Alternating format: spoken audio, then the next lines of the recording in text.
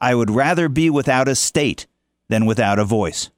I'm Dan Ellsberg, and this is the Civil Liberties Minute with ACLU attorney Bill Newman.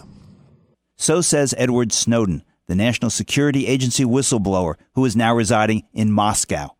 Snowden, you will recall, provided the information about how our government has been monitoring and gathering and storing information about our phone calls, emails, texts, location information, and internet searches, and virtually everything about us and our friends and our friends' friends.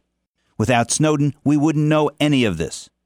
Snowden's leaks have forced the Obama administration to stop denying, obfuscating, and misleading us about its surveillance policies. In response to Snowden's revelations, has our government sent him a thank you note for engendering the debate that the president claims he's always wanted to have? Well, actually, no.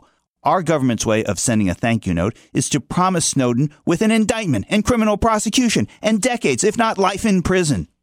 Look, it's time for the United States government to stop emulating Big Brother and seeking to disappear Edward Snowden, who has shined a spotlight on the government's surveillance of us.